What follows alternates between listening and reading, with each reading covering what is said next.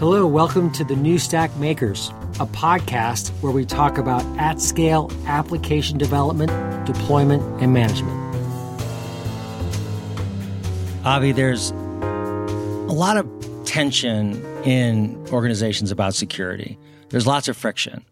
In our earlier conversation, you talked about how, for instance, agent-less approaches are troublesome for teams, where there's a lot of deployment involved. Can you tell me what are some of the other top issues that you see security teams facing when it comes to securing their overall infrastructure and environment? So I usually see there's two things that I see organizations struggling with. First is friction. Usually the worst thing that harms security is friction. There's so many people involved, so many teams, and organizations struggle to deploy the tools to make the changes necessary to deploy the different security tools.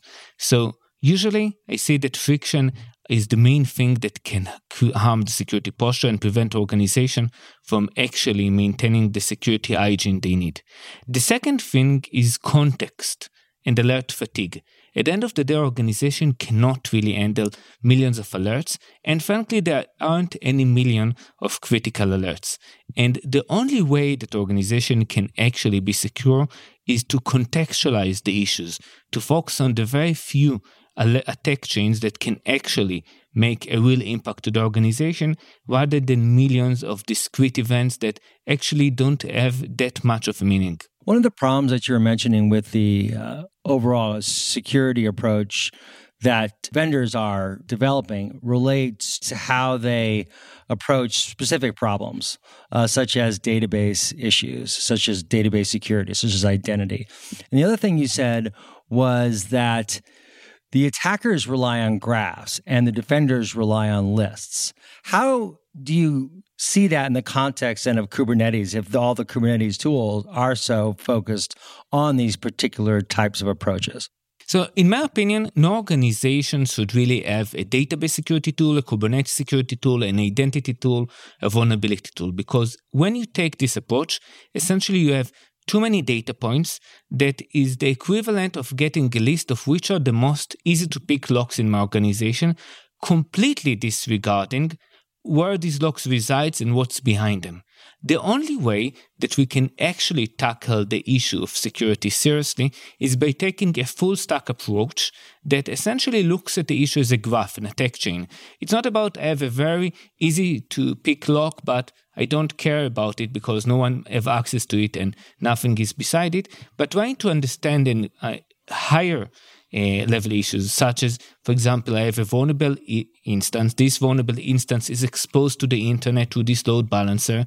It has keys to allow access to my Kubernetes cluster, and this Kubernetes cluster may have keys that allow access to the database that have my critical content. This is an attack chain that actually have a meaning, and frankly, there is very few of them that you need to tackle, versus trying to look at each problem separately and ending up with millions of discrete alerts. There's a common saying that attackers think in graph, they think of a way in, and defenders too many times think in list.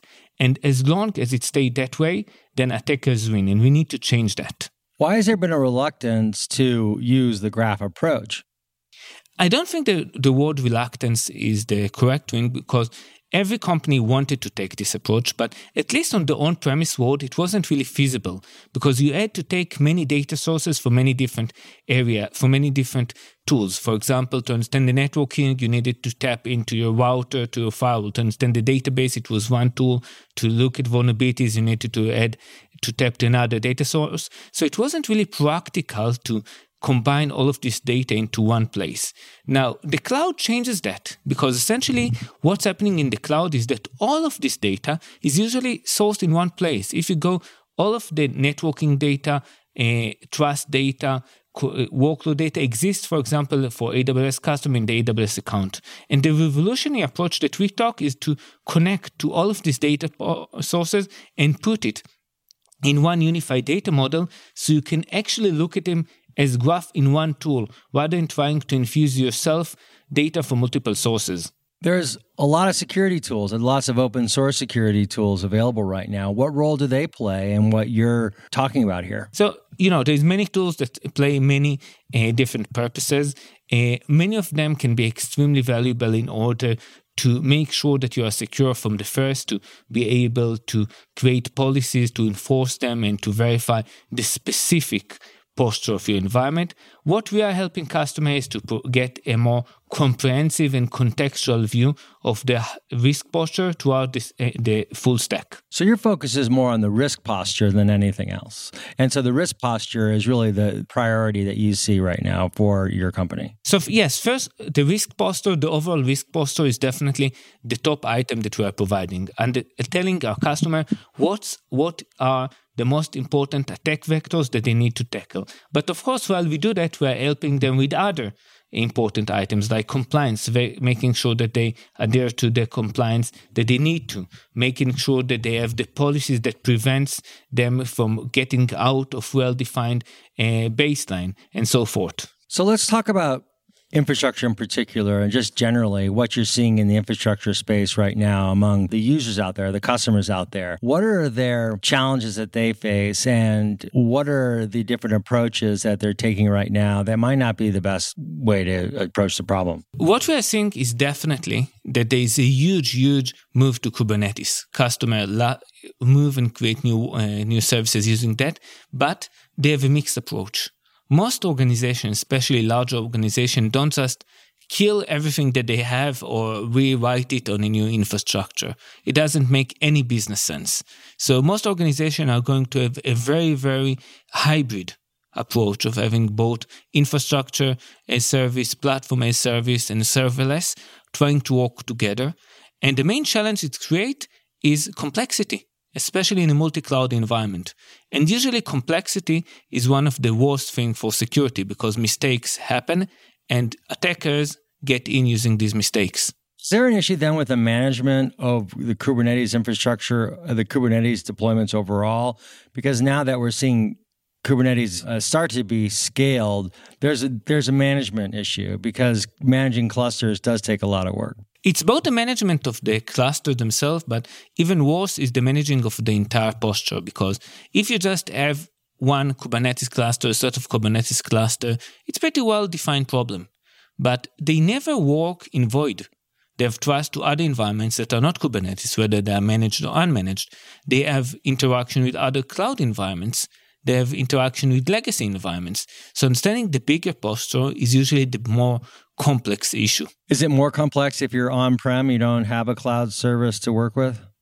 I don't think you can really say if it's more complex or less complex. You can create a very complex on-prem environments, but it's definitely different. It's a very different problem than the on-prem problem. So how would you rank the top 3 problems for cloud service companies using cloud services right now? I think that the number one issue is complexity and making sure that you are able to create a relatively simple solution that still adhere to the needs, especially in an environment that have a lot of backward compatibility.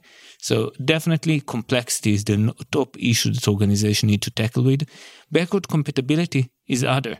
Life are dramatically easier for organizations that just start from scratch, but large businesses don't. And third, I'll put definitely security.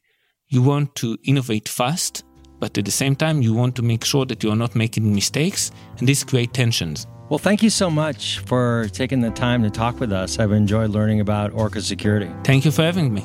Hope you have a great rest of your show. Thanks for listening. Subscribe on Simplecast to listen to more episodes on the New Stack Makers. Create and share your favorite audiogram using our Simplecast player. For more articles and great stories, go to thenewstack.io.